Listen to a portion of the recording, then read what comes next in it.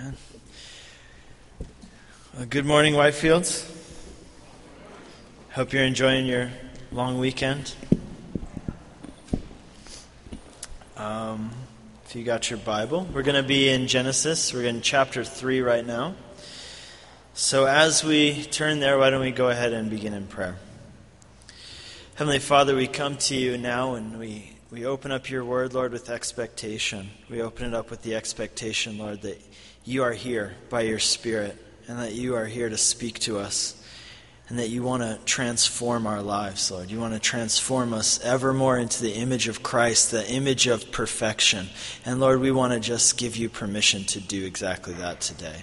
So Lord, we ask, be here, teach us, and give us ears to hear.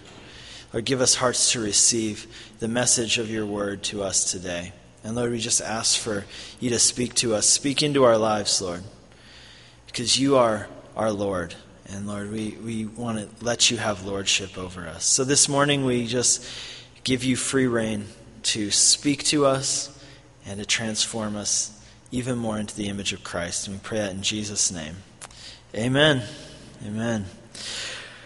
Okay, so we're in Genesis chapter 3. For the past few weeks we've been studying through Genesis. This has been a very rich study. I hope that you are getting as much out of it as I am. So last week we left off and we saw the first man and the first woman in the garden that God had created for them. It was paradise. They were living the dream, you know. They had a good life. And there in paradise, no matter how good their circumstances were, it didn't mean that sin couldn't come in and tempt them. And we saw there the first sin, the first act of disobedience there in the Garden of Eden. And last week we talked about the immediate consequences of their sin, which was shame. And there was a breakdown in their relationships with God and their relationships with each other. And you could really say that the story of Adam and Eve isn't just the story of what happened, but it is the story of what happens. We live out that story day by day. It happens in real time in the world that we live in. It's not just what happened with the consequences of sin at that time, but it is what happens. It is the true story of human history, and it's repeated again and again. This week, though, whereas last week we looked at the immediate consequences of their sin, this week we're gonna look at the big picture, the bigger picture of the consequence of their sin, because what happened is that their sin not only affected them as individuals. It didn't only affect their relationships, but their sin affected actually all of creation. And it affects us today as well in a very real way. So today we're going to be talking about the curse of sin, but we're also going to be talking about the covering that God provided. And the thing that's amazing as we study through Genesis is this, and I hope you've seen it as we've gone along. I certainly see it, is that every step along the way, we see the gospel. We see the gospel coming up over and over in Genesis. God's plan of redemption and restoration of fallen creation. And we have hope because of this great gospel of God's grace. So let's go ahead and read. To get the full picture, I want to go back to chapter 2. So if you got your Bible, we're going to start out in chapter 2, verse 8. It says this: "The Lord God planted a garden in Eden in the east, and there he put the man whom he had formed. And out of the ground the Lord God made to spring up every tree that is pleasant to the sight and good for food. The tree of life was in the midst of the garden, and the tree of the knowledge of good and evil." We talked about these two trees last week. Verse 15, "The Lord God took the man and put him in the Garden of Eden to work it and keep it. And the Lord God commanded the man, saying, 'You may surely eat of every tree of the garden, but of the tree of the knowledge of good and evil you shall not eat, for in the day that you eat of it, you shall surely die.'" Chapter 3 from verse 6, "When the woman saw that the tree was good for food, and that it was a delight to the eyes, and that the tree was to be desired to make one wise, she took of its fruit and ate, and she also gave some to her husband who was with her, and he ate. Then the eyes of both were opened, and they knew that they were naked, and they sewed fig leaves together and made themselves loincloths." And verse 16, now we see the curse To the woman he said, the Lord God said, I will surely multiply your pain in childbearing. In pain you shall bring forth children. Your desire shall be for your husband, and he shall rule over you. And to Adam he said, because you have listened to the voice of your wife, and have eaten of the tree of which I commanded you, you shall not eat of it. Cursed is the ground because of you. In pain you shall eat of it all the days of your life. Thorns and thistles it shall bring forth for you, and you shall eat the plants of the field. By the sweat of your face you shall eat bread till you return to the ground, for out of it you are taken, for you are dust, and to dust you shall return. The man called his wife's name Eve, because she was the mother of all living. And the Lord God made for Adam and for his wife garments of skins and clothed them. Then the Lord God said, behold, the man has become like one of us, knowing good and evil. Now lest he reach out his hand and take also of the tree of life and eat and live forever. Therefore the Lord God sent him out from the Garden of Eden to work the ground from which he was taken. He drove out the man, and at the east of the Garden of Eden he placed the cherubim and a flaming sword that turned every way to guard the way to the tree of life. This is God's word. I'm going to break this down into 3 parts for you. From verse 16 to verse 19 of chapter 3, we're going to be talking about the curse. From verses 20 and 21, we're going to be talking about the covering. And from verses 22 to 24, we're going to be talking about the sword. So let's start off by talking about the curse. God had told Adam and Eve, he told them not to eat of the fruit of the tree of the knowledge of good and evil. And why? What did he say? What was his reason? He said, because in the day that you eat of it, you shall surely die. And you remember the serpent came along and that was his lie. What was his lie? He said, no, you won't die. That's not true. Just go ahead and do it. Enjoy yourself. Do whatever you want. And that was a lie. And here's what happened. When Adam and Eve sinned, death entered the world. This is the story of the curse. Death entered the world. Death entered into human history. Death entered into creation. Paul the Apostle, he explained it in this way in Romans chapter 5. He said, sin came into the world through one man, and death through sin. And so death spread to all men because all sinned. So we look around the world and we see a lot of stuff that we just look at it and say, that's not the way it should be. We see disaster, we see disease, we see death, we see problems and pollution and pain. And we have this sense that these things are wrong, that this is not the way that things should be. And you know why all this is? It's the result of sin. Because sin by nature is destructive. Sin by nature is destructive, right? And all the problems that we see and experience in this world, they're all related to sin. They're all the result of sin. See, sin itself, though, is the outworking of pride. Unrestrained pride. That is the root of all sin. It was the root of the original sin that we talked about last week. It was the root of the original human sin as well. Sin itself is an outworking of pride. Unchecked pride gives birth to sin, and sin results in death and destruction. There's this saying that I used to always tell our church in Hungary. I had this list of sayings, and I would just really pound them into this church because it's so fundamental. And one of these sayings that I used to always just repeat to our church in Hungary was this. I have it up on the screen. Sin is not bad because it's forbidden.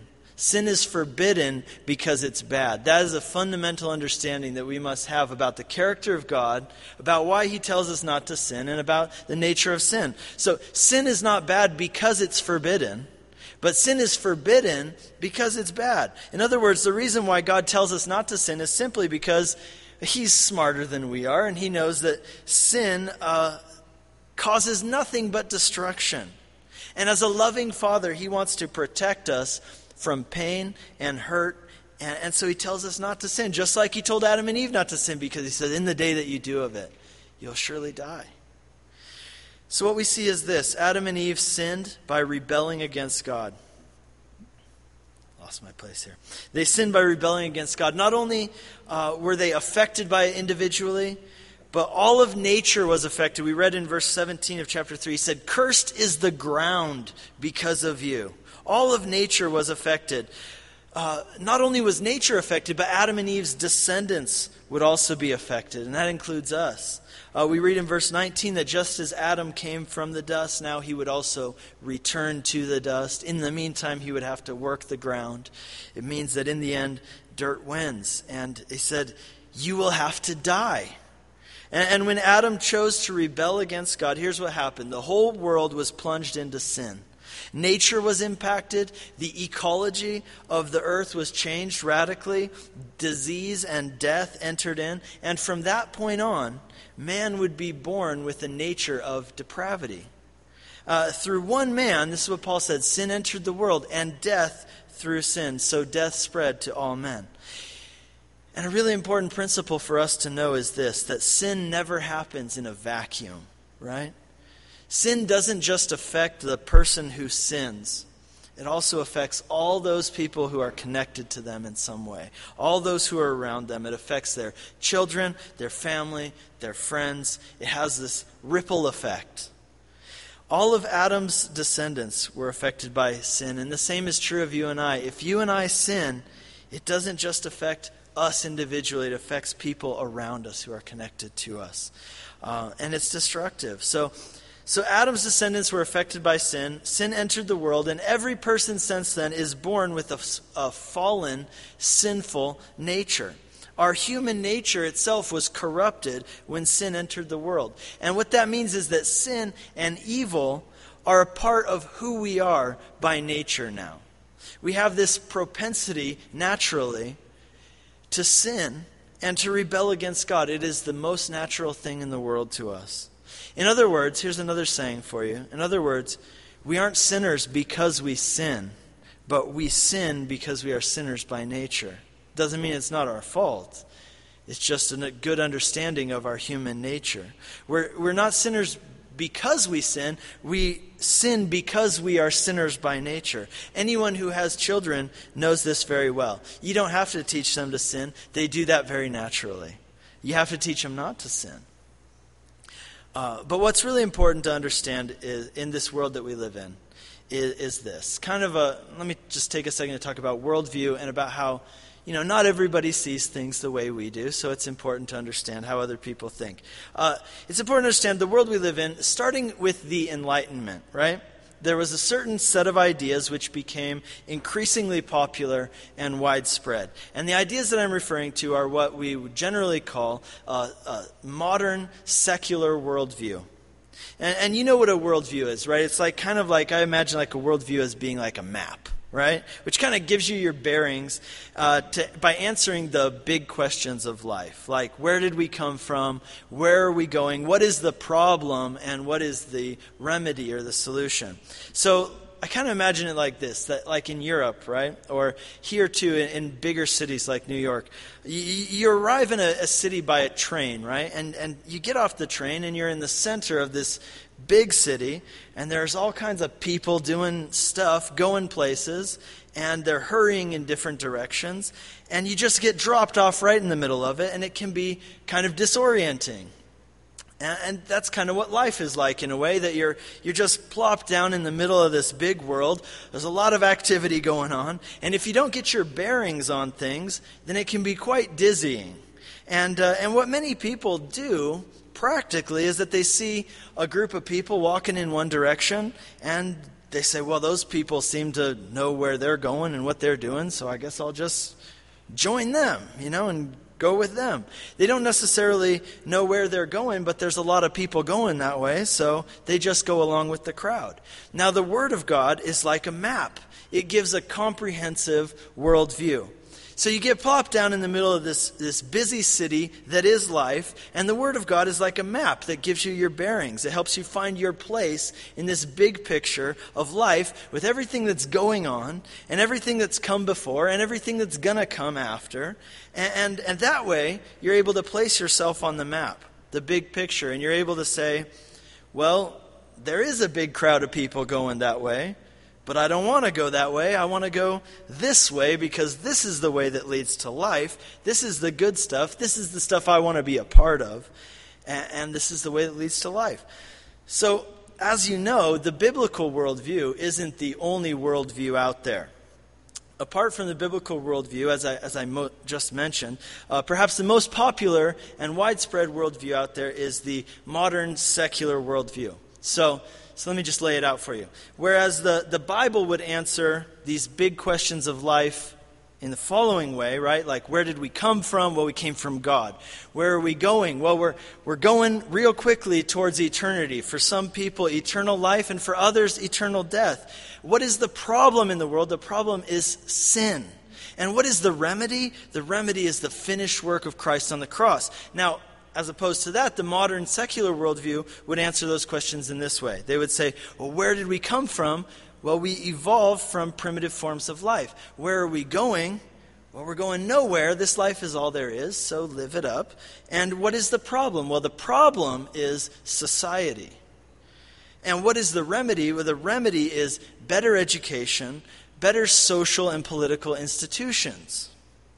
So, see, you can see those are diametrically opposed worldviews. So the modern secular worldview, it rejects this biblical idea that we're talking about today, that there is such a thing as evil, and that evil is actually a part of our sinful human nature, and that people do evil things because unless God intervenes and gives us a new heart, our hearts are deceitfully wicked. You know, the modern secular worldview rejects that there is anything supernatural, and therefore they would say that everything can be explained by natural causes. It says essentially that people are basically good. And the only reason people do bad things is because of outside influences that they encounter during their development, right? So whereas the Bible would say that we're sinners by nature, that evil is part of our fallen human condition, you cannot eradicate sin by fixing society. You can actually only fix society by dealing with the root problem of sin. And we would say that what people really need is to be transformed and born again and changed from the inside out. But see, the modern secular worldview, it's still very popular. But you need to know this, that its influence is actually eroding, and it's eroding very quickly. Here's a quote I found from a man named Steven Pinker. He is a professor of psychology at MIT. And this was written in the New York Times. It says this, the prevailing wisdom among intellectuals has been that evil has nothing to do with human nature and must be attributed to social political institutions. Any who have dissented from this saccharine view have been picketed and smeared, but distinct patterns of cruelty and callousness have come up repeatedly in history, cutting across all times, places, and political systems. So here's the deal. The idea that the human race is evolving and making progress, which will eventually lead to the extinction of violence and hatred and oppression and all forms of evil, it was a very popular worldview, but it's starting to erode. And part of the reason for that is this, in the middle of the 20th century, you know, when after the world had become advanced technologically and educationally and politically, we saw some of the greatest atrocities that have ever happened in our world's history. In an age when, according to the modern secular worldview, we should have evolved and developed past these kinds of things, these atrocities erupted with just great force on a huge scale, right? We're talking about World War I, right, with gases and people, hurting each other, killing each other. Communism is this great form of oppression, other oppressive dictatorships. World War II, fascism, the Holocaust, genocide in Rwanda, genocide in Bosnia, anarchy in Somalia, acts of terrorism, even here in America, etc., etc. And the modern secular worldview doesn't know what to say about this because they've gotten rid of the idea of evil. They don't believe that people are sinful by nature. They don't have a category to explain these kinds of things. They've gotten rid of the category of evil and sin and the idea and the term. And the problem is that throughout the 20th century, as it goes on, and now into the 21st century, people have been forced to see that there is such a thing as sin and evil, and that it's a part of the human condition. Acts of atrocity have not gone away as we have become better educated. Rather, like I said, they erupted with ferocity across this entire political and social spectrum. And what it's caused is a great dilemma for modern secular thinkers who reject the biblical explanation, which is very clear-cut, which says that humanity is fallen and sinful by nature. And they say, the Bible would say that it's deeper than just psychology or sociology. And therefore what we really need, in the most fundamental way, what we really need is a Redeemer who will change us and change who we are from the inside out, beginning with our heart. One writer pointed out that a very vivid summary of this dilemma which faces the modern thinker is found in this book, which later became a movie, which is called The Silence of the Lambs. Now, this part that I'm going to quote is from the book, so you won't find it in the movie. What's happening right in The Silence of the Lambs? There's this guy, Hannibal Lecter. He is the great serial killer. And he's being interviewed by this woman who is a police officer. Her name is Officer Starling. And Officer Starling is looking at Hannibal Lecter, and she's looking at the atrocious things that he's done. And she's looking at his nonchalant attitude, like he just really doesn't care. And she asks him a question. She asks him, "What happened to you that made you become like this?" And to see that itself reveals where she's coming from. She is the quintessential modern secular person. She assumes that Hannibal Lecter only does bad things because surely some outside influence caused him to become a bad person. Maybe he was raised wrong, maybe society influenced him, made him do bad things, but certainly she assumes that it couldn't have come from within him. And Hannibal Lecter just slam dunks the modern secular worldview. And this is what he says. He says, "Nothing has happened to me, Officer Starling. I happened. You cannot reduce me to a set of influences. You've given up good and evil for behaviorism, Officer Starling. You've got everybody in dignity pants. Nothing is ever anybody's fault. Look at me, Officer Starling. Can you not stand to say that I am evil?" So the modern secular worldview has no category for people like Hannibal Lecter. There's no explanation for a person who grew up in a nice family in a nice town, went to a nice school, and still commits acts of atrocity for no good reason at all. The Christian worldview, though, based on the Bible, it has no problem explaining this. Because the Bible has a very clear explanation for this. And that is that human beings are sinful by nature. Human nature was created good, but it's been corrupted. Evil is part of our fallen human condition. And our greatest need, therefore, is to be redeemed and to be restored from the inside out. And that can only happen in Jesus Christ. Not only does the Bible give us an explanation for why there is evil in the world, but it gives us enormous hope for what can be done about it, how it can be healed. Jesus himself talked about this very thing that we're talking about today. Jesus said this in Mark chapter 7. He said, "There's nothing outside a person that by going into him can defile him, but the things that come out of a person are what defile him." And he said, "What comes out of a person is what defiles him. For from within, out of the heart of man, come evil thoughts, sexual immorality, theft, murder, adultery, coveting, wickedness, deceit, sensuality, envy, slander, pride, foolishness. All of these things come from within, and that is what defiles a person." What Jesus is explaining is exactly this. The problem is with our hearts. It's an inner problem. It's inherent to our nature, to our human nature. It's not merely an outward issue. Therefore, since the problem's with our hearts, what we desperately need, more than anything else, is a new heart. We need to be born again. We need to become new creations in Christ. Just like we talked about at our baptism last week. We talked about how baptism is this outward symbol and statement that a person has died to the person that they used to be, the natural man. And they've been born again to new life in Christ. They've become a new creation in Christ. They've received a new heart which has new desires. Just as Jesus told us, he said the problem is with our hearts. It's at the very core of who we are, at the very core of our nature. But the hope that we have in God is that he will intervene and give us a new heart. And he promised to do exactly that for all those who give their life over to him and make him their Lord. This is what God promises from prophet Ezekiel chapter 36. He says, I will sprinkle clean water on you, and you shall be clean from all your uncleanness, and from all your idols I will cleanse you.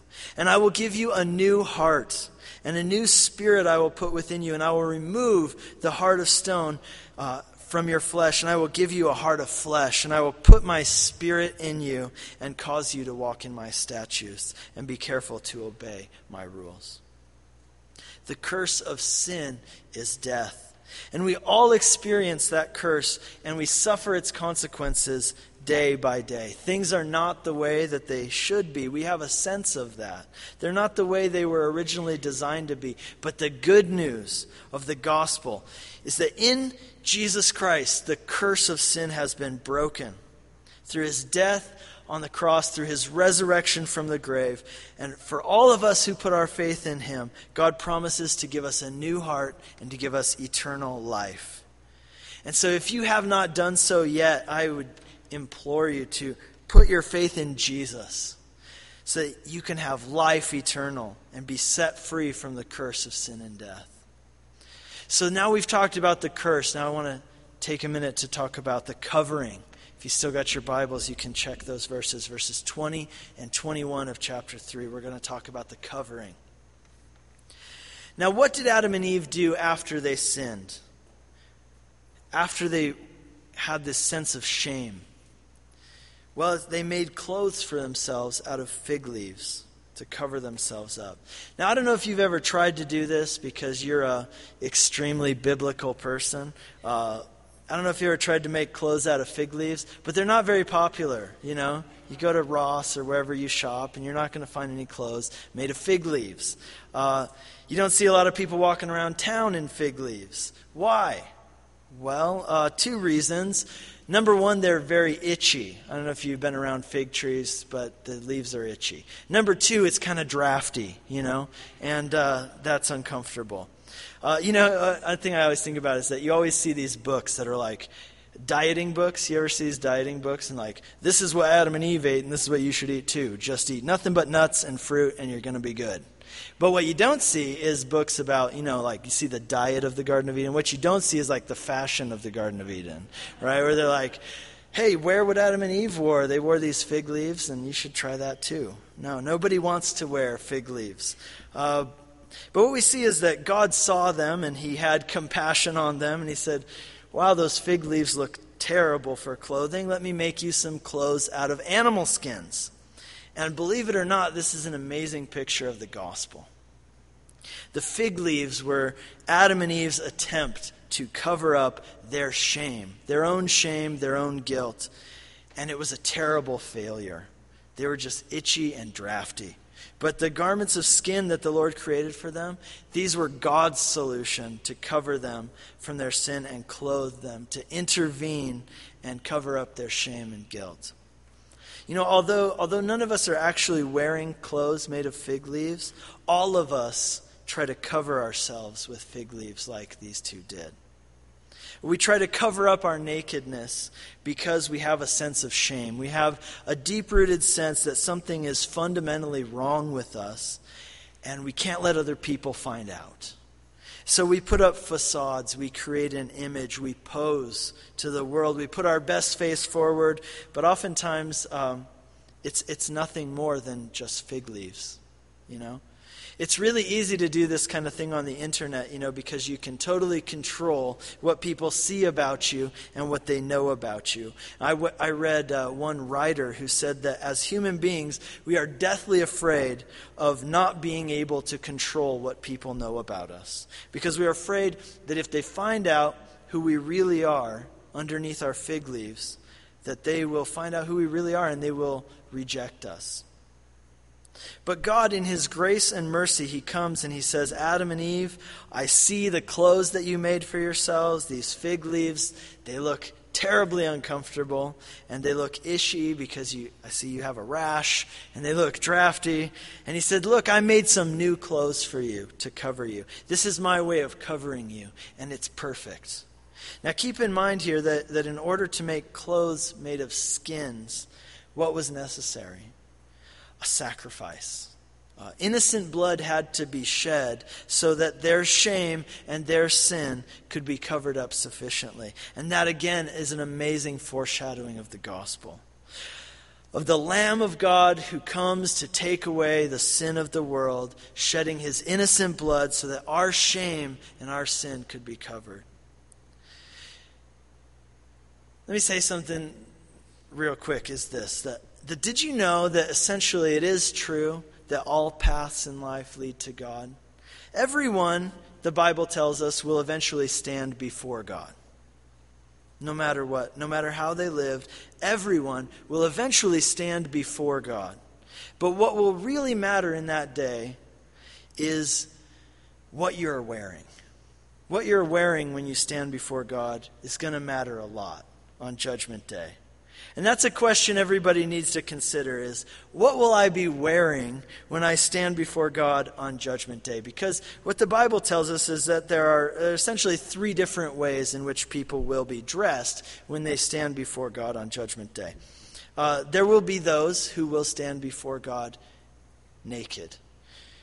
And then there will also be those who will stand before God wearing the rags of their own righteousness, the fig leaves of their own image and righteousness.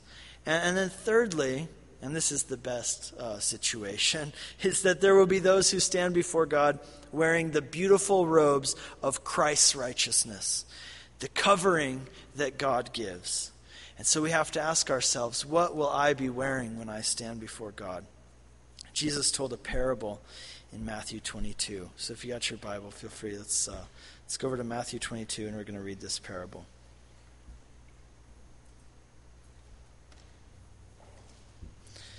Okay. Again, Jesus spoke to them in parables, saying this, the kingdom of heaven may be compared to a king who gave a wedding feast for his son. And he sent his servants to call those who were invited to the wedding feast, but they did not come.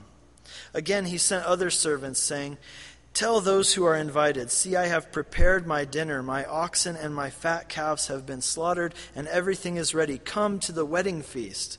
But they paid no attention and went off, one to his farm, another to his business, while the rest seized his servants, treated them shamefully, and killed them.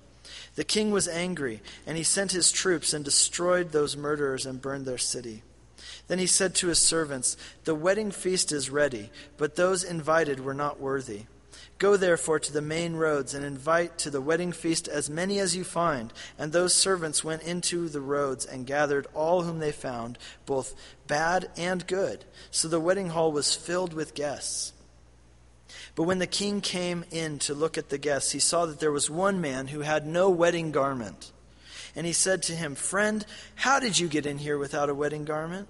And he was speechless. And then the king said to the attendants, bind him hand and foot and cast him into the outer darkness. In that place there will be weeping and gnashing of teeth, for many are called, but few are chosen. So you read this parable and you think, man, that's quite the dress code. They take their dress code very seriously, apparently. They had this guy tied up and executed because he was wearing the wrong clothes. That's pretty hardcore. Yes, it is. And the point here is this. Here's what really matters.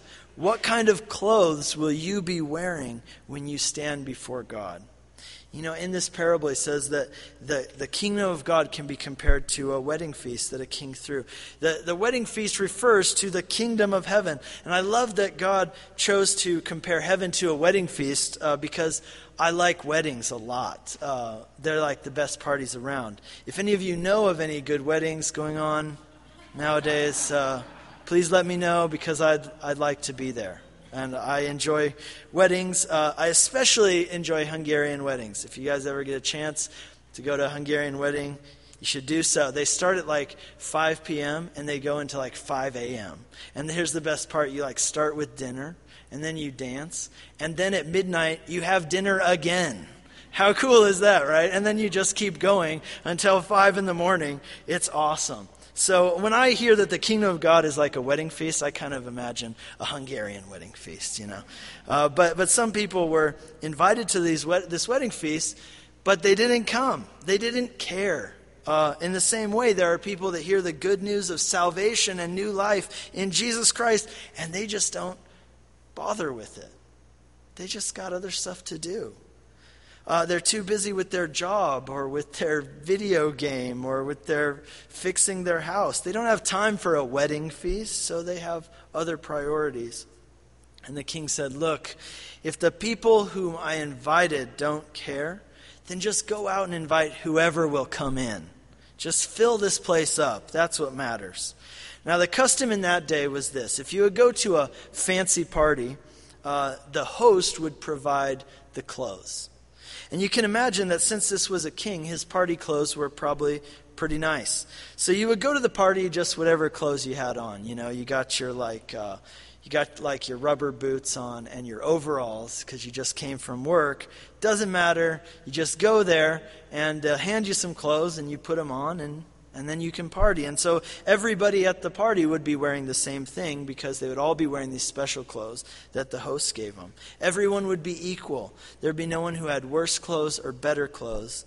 They would all be wearing these special clothes, which they had to change into when they got to the party. But here's the problem, right? Here's the essential point of the parable, is that there's this guy at the party who's not wearing the party clothes. He's not wearing the right clothes. And the king gets angry. Why does he get angry? Here's the reason. He's angry because this guy rejected the wedding clothes. This guy essentially said, I don't need those wedding clothes. I don't need your special garments. My garments, my clothes are good enough.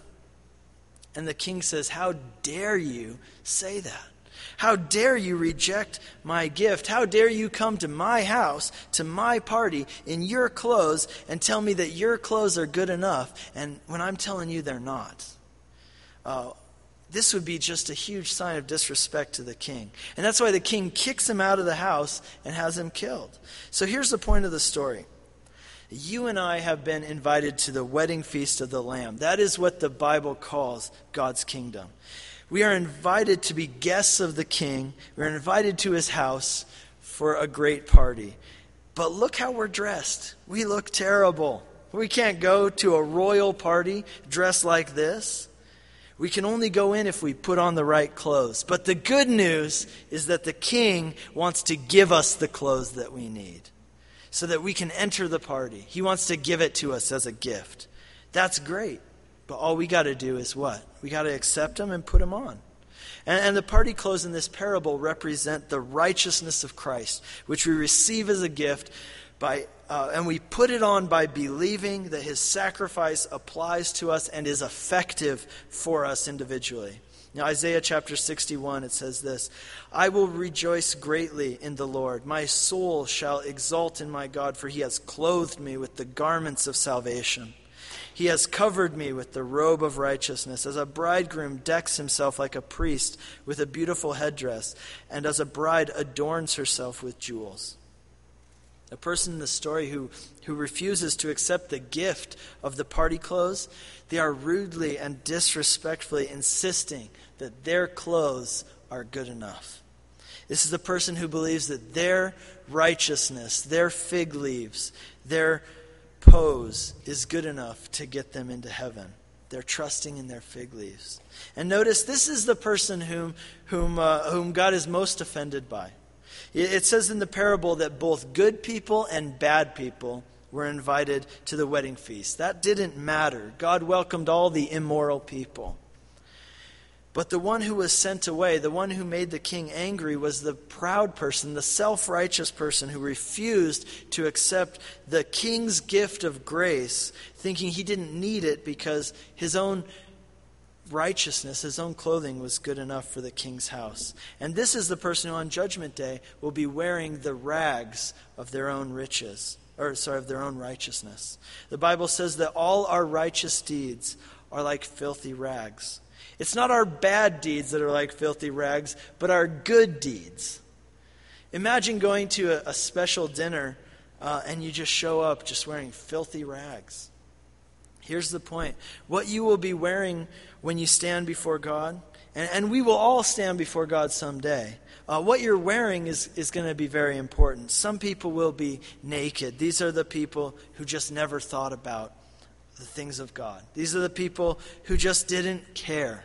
And they will be completely unprepared to meet God. But others will be clothed in the white robes of Jesus' righteousness. These are those people who have said, yeah, I realize that my clothes are not enough. I realize that I am just trying to cover myself in fig leaves. And thank you, King, that you have provided me with the clothes of righteousness, with the covering that I need to enter the wedding feast. So the question is, what will you be wearing?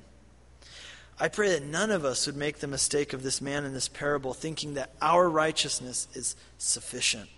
We need to realize that our goodness is no goodness at all. We're fallen, we're sinful by nature, we have corrupt hearts. Even our best works are like filthy rags compared to the perfection of God's goodness. They're like fig leaves, they're drafty, they're full of holes. Our goodness is not enough for us to enter the wedding feast of the Lamb.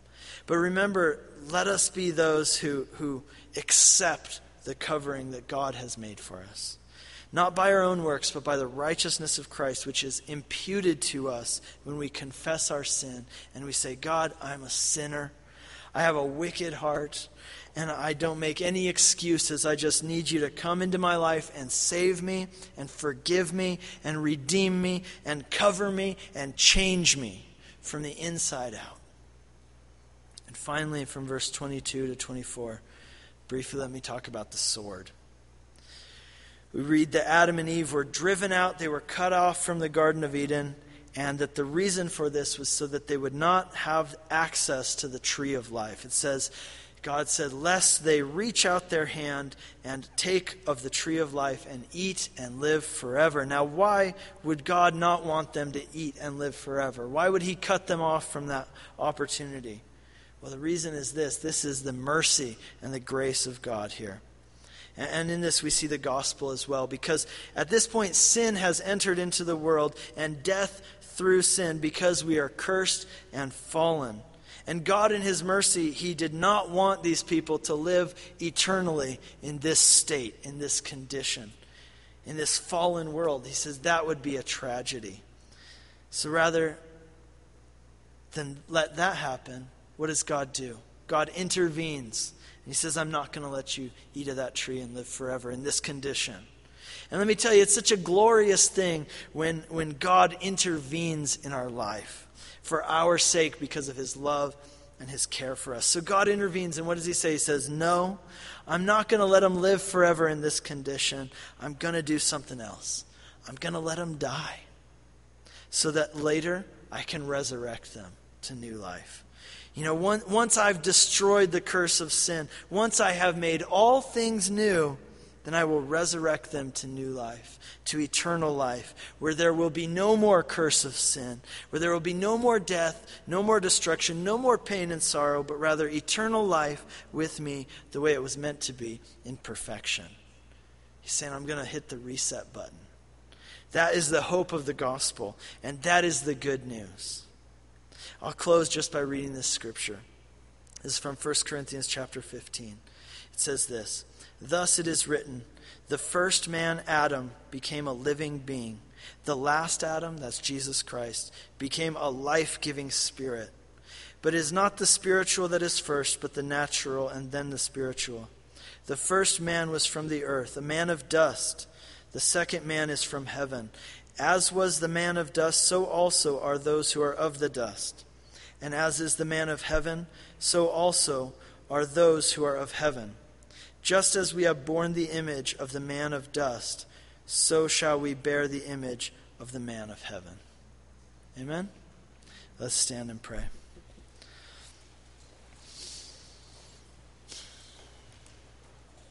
Lord Jesus, we thank you for the amazing hope that we have in you. And we thank you for this glorious gospel of your grace. Lord, we thank you that in you there is hope. Lord, that although we die, Lord, you promise us eternal life, that you will resurrect us to new life for all those who have put their faith in the finished work of Jesus Christ on the cross. And Lord, if there's anyone at all who's here today who has not yet put their faith in you, Lord, I pray that you would compel them to do that by your Spirit. Lord, that they would see their lost, fallen condition, and they would see their need to be redeemed and restored and transformed from the inside out. They need a new heart. So, Lord, we ask that you would do that work today. Lord, for all of us who are here, Lord, we ask that you would, even today, create in us a pure heart. And we pray that in Jesus' name. Amen.